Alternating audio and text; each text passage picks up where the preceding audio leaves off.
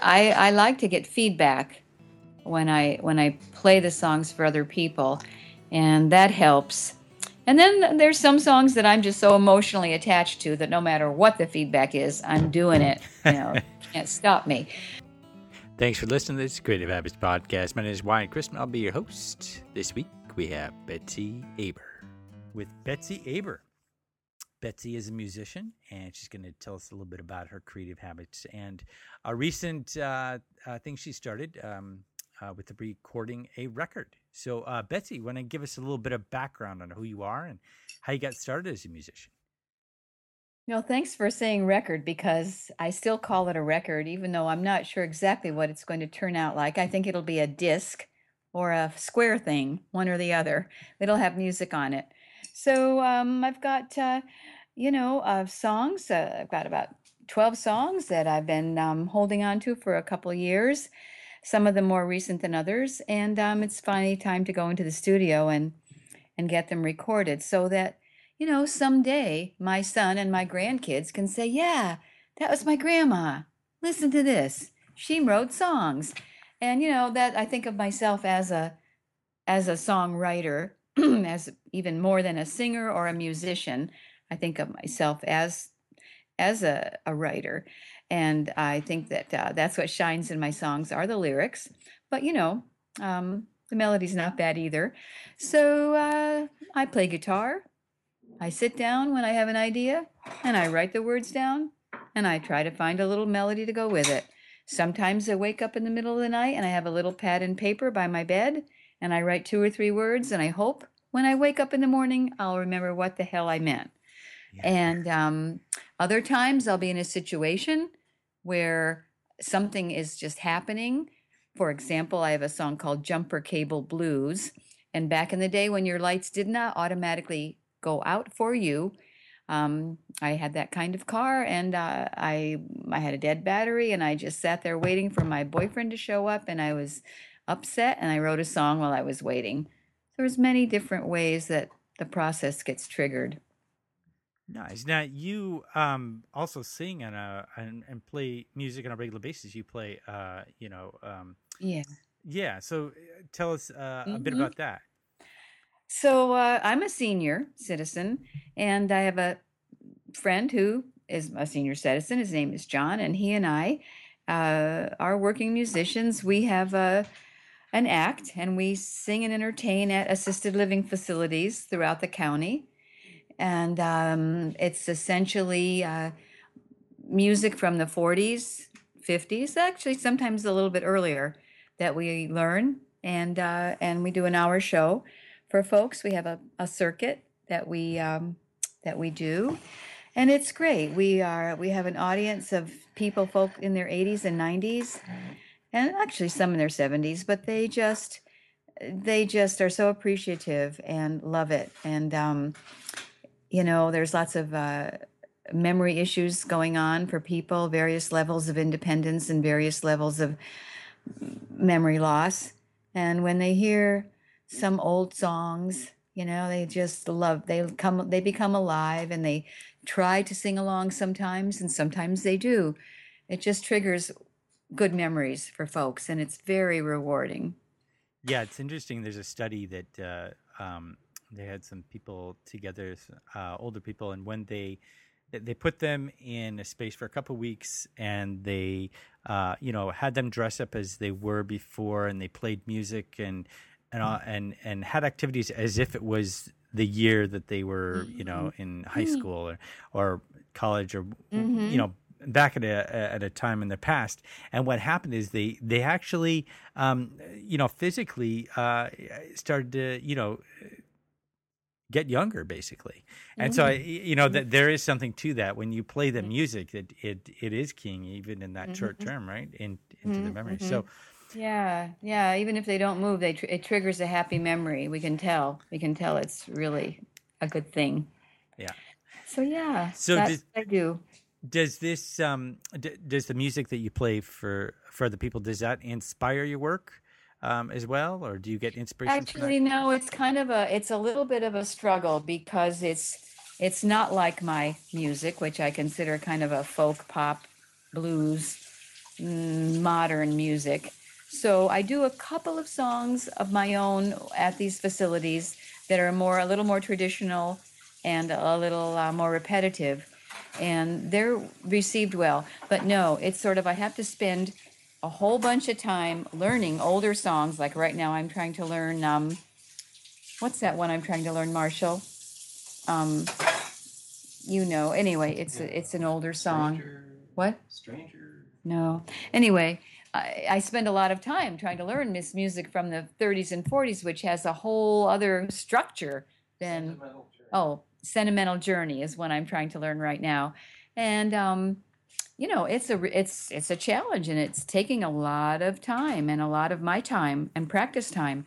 So that kind of, yeah, that uses my energy up, and I don't have as much time for writing down ideas and developing ideas that come to me for my own music. So I have to separate it. I try to, okay, that's enough time, 40s music, you're done. Now I'm moving over to the other side of the mental room, and I'm going to work on my own stuff. Do you have a cup of tea, or is there something you do ritualistically to kind of get in the mood for your own stuff, so you don't contaminate, so Yeah, to really. speak, the artistic process, or Right. Well, I try not to do them on this, really. I've decided I just can't do them both on the same day. For example, yesterday I had a rehearsal for a gig tomorrow, and I realized, yeah, after rehearsal was over, I just put it all down and then prepared for today at the studio, which was my stuff. They don't merge into each other. There has to be a big space for me in between. Right. Yeah. So, do you you've gotten or accumulated a lot of different lyrics for the last couple of years, and how have you, when you've gone through those, how have you decided what to put into the record, so to speak? One very good question, because my favorites are not what are necessarily received publicly the best. I had one song I thought it was going to be what we call a throwaway song, and my brother, who's producing the album, said, "Oh no, that's got a good hook. Let's use that. That's going to be the first song on the album." So I can't. I like to get feedback when I play the songs for other people, and that helps. And then there's some songs that I'm just so emotionally attached to that no matter what the feedback is, I'm doing it. Can't stop me. So it's a combination of that. But if I'm satisfied with a song at the end, I want to keep it, and you're going to have to really wrestle it away from me if you don't think it's a good one. Right. So the feedback from other people, how does that work? Like, do you do that on a regular basis, or is it just when you happen to see some people, you say, "Oh, let me play a song for you and see what you think"? That's mostly it. I've done a couple of parties for folks over the last couple of years, and I played my songs for them. But yeah, most of the time it's one-on-one or getting feedback. Yeah, actually from a small group. And or again, there's a couple of them that I've played at the assisted living facilities, in spite of the gender and instead of the generation gap. They've liked those songs, and they've encouraged me to do them. So I think, okay, if you guys in your 80s and 90s like this song, and my friends like this song, I'm not that crazy about it, but we'll go ahead and include it in the album. Nice. Got to pay attention to that. Now, what were the earlier inspirations? Because you mentioned that a lot of the lyrics came in the last couple of years, right? Did you have a lot of earlier inspirations before that indicated to you that at some point in time in your life you were going to make a record? I guess I always thought someday I'll do it. First of all, a backup. Let's see. I learned to play guitar and sing in my 30s, and played out with a trio in clubs, mostly restaurants and not bars where you had to be real loud. I was more lounge music. So I did that, just doing cover tunes, whatever was popular at the time. And then when I got married and raised a family, kind of dropped out of that scene and didn't play a lot of music.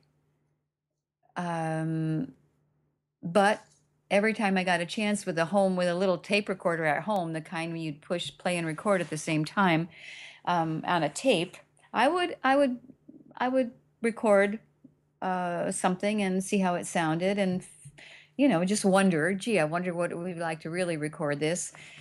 And then for quite a few years, I worshipped in a church and became part of a worship band and focused on that kind of music exclusively, and didn't write or think about anything else. And then again, then I came around about 10 years ago, decided, my brother actually said, Betsy, you need a good guitar.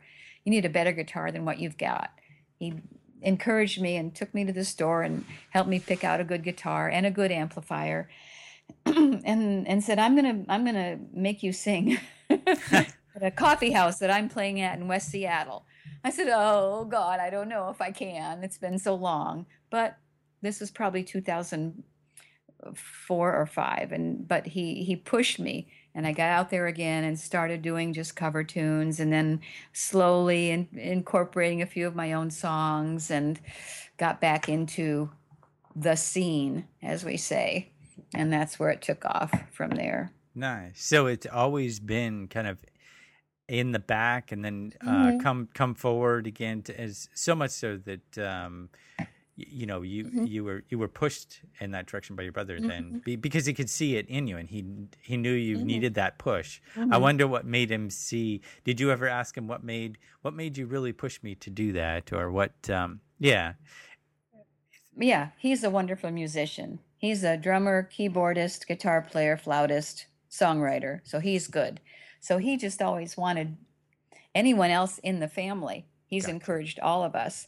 My brother Jim in Portland is a good guitar player. My brother Cliff in New York State is a really good guitar player. So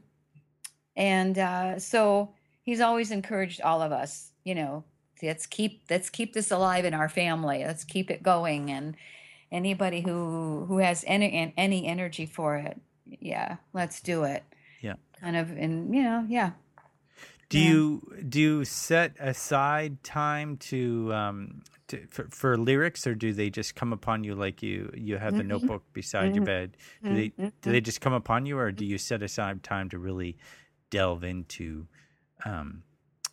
developing lyrics? No, the idea has to come from nowhere. It really does. The essential idea has to come from nowhere. It's not, I don't think I can create one. So just even if it's just a line, the heart responds to that line, and I'll think, oh, okay, that's a good idea. I think I'll try to develop that. And that's then the work starts, taking it somewhere on a piece of paper and trying to just scratch words down and go get the guitar out and think, okay, this will work, that'll work. No, that doesn't. Just try to get something that seems to flow with the feel of the song. What do I want here? Do I want to, do I want a song that's going to be a melodic, kind of poignant, waltzy thing with this? Oh, those lyrics kind of suggest something else to me. That suggests sort of a blues or an angry feeling. I think I'll develop it in that area. So, but an essential idea comes from outside. So you have that core idea that has come to you, but you do set aside time to expand upon it and to kind of play with it. Yeah. And okay, so and that's part of it. And then for your lyrics and the music, they just kind of play with each other and come together. They're not separate. I mean, you don't develop the lyrics and then the melody. They're kind of developed together, it sounds like, right? Absolutely. Huh. That's interesting. Yeah. Now, have you had songs surprise you? You know how sometimes you'll read about authors and how their characters will surprise them. Do something they didn't expect. Or do you ever expand upon a song and all of a sudden the lyrics surprise you, go in a different direction? You're suddenly, or the tune suddenly just, you started one way and it goes completely in another direction? Yes, and I don't usually like that direction. Like, no, no, no. I want to, and that's very difficult to kind of rein something in. It can take off in a direction. You have to go, oh, wait a minute. No, no. I have a point here. I have a something I want to, I want to communicate in this song, and that's not it. So so that happens, but it doesn't take off on its own in a way that I normally would use or can keep. Right, right, right. So now, when you make your album, how are you going to decide when it's done? And then when you do decide that when it's done, how are you going to release it? So it will be done when I decide which 10 of the 12 songs are going to be ultimately on it. Of course. And then I will have to talk to one of my other brothers about the cover for the disc case, and then I'll basically just make copies, and I'll have it available if somebody wants one. I'm not much of a salesperson, and I'm kind of the reluctant. So my brother's probably going to have to help me with that. If I want to try to make something on it, okay, great. He said that he has information about kind of a database where people go when they want to find a song for a movie or for a TV show or for a jingle or something like that. And he knows how to get on that list or that database, so that if somebody should be looking for a song about one song is about my mother. It's a very poignant song about my mother who, just memories of her who passed 2 years ago. Or if someone's looking for a peppy song for something else, they can type in and maybe one of my songs will pop up. If not, you know what? Why I don't have a goal there. I think as I said before, my goal is to complete this project and have it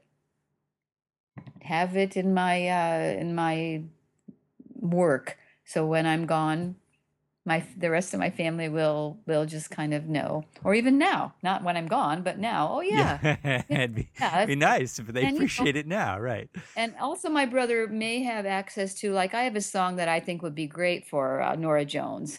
I have a song that would be great for a country singer. Maybe we'll explore those avenues to see how you actually try to get a song to those folks. Right. They have in mind. There's some local musicians too that are very good and that are out there performing all the time. And I will probably send a few of them a single song or two and say, "Hey, would you like to just do this? Sounds like you could. It sounds like a song for you." Right. And it's a one-time thing. You won't be doing a follow-up record then. It's more of an expression. Unless there's huge popular demand, because it's yeah. Now, when are you due to probably release your record? Mm-hmm. Well, as Marshall will tell you, I just finally started. We were in pre-production for 2 months probably, and there's a lot involved in doing this, so you can save time and money when you go into the studio. So I've just started, just the first 3 songs. So I think it'll take all winter for sure. And then there's engineering, the editing, and that's big. That's going to be big. So I don't know how much time that'll take, but we'll see. Yeah. And so maybe Marshall will help you with the cover, right? Or you already have a cover? That's right. I'm counting on that. Yeah. But Nice. nothing really spooky on the cover, Marshall. Right. We'll see. And why it may lead to another one. I mean, I'm kind of, in a sense, a little bit tired of these songs already because I've had them around for a while. And my mind is already, I'm already going, I want to write different songs. Whether or not they'll get recorded, that's another story. But yeah, I could do another one. And Nice. some people just do EPs these days. Those are real popular. They're 4 to 6 songs, shorter. Yeah, that's kind of seems to be a thing these days. They're EPs, less songs. Right, right. Mm, mm. So then, your lyrics and the music will become a part of history then. Yes, It'll always be absolutely. there, Yeah. right? Just like a book or something like that. Yeah. Yeah, yeah, yeah, absolutely. Um, hmm You So know, go right. ahead.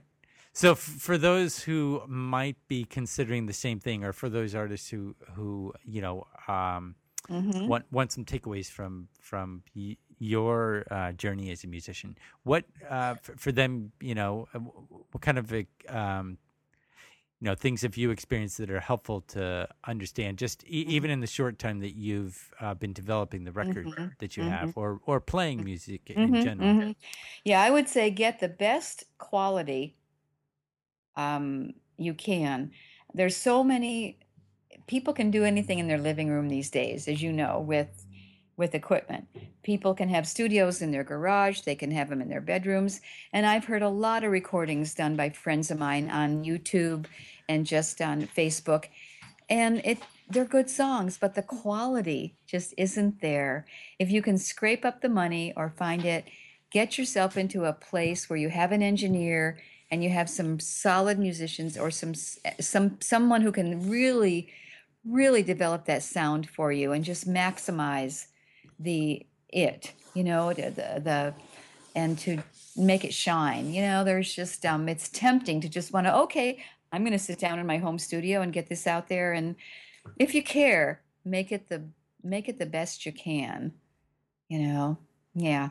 Nice, good So, advice, definitely. All right, all right. Well, thank you, Betsy. It's great to hear about your journey, and making a record is a mhm, big deal. Not everybody makes a record, it so is a big deal. yeah. And hopefully we'll be able to hear something Mm-hmm. in soon. Mm-hmm. Sure. Even do you have some sound bites already created that you've recorded, or is it pretty much you just have to wait until it all gets done Yeah, together? I have to wait until it's mixed. Yeah. Okay. Mm-hmm. Okay. And that's at the end. Yeah. All right. All right. Well, great to have you on the show, Betsy, and thanks for being on. You're welcome. Thank you. All right, that's it for this week in the Creative Habits Podcast. Thanks a lot for listening. If you enjoyed the show, please leave us a review on iTunes. The link will be in the show notes.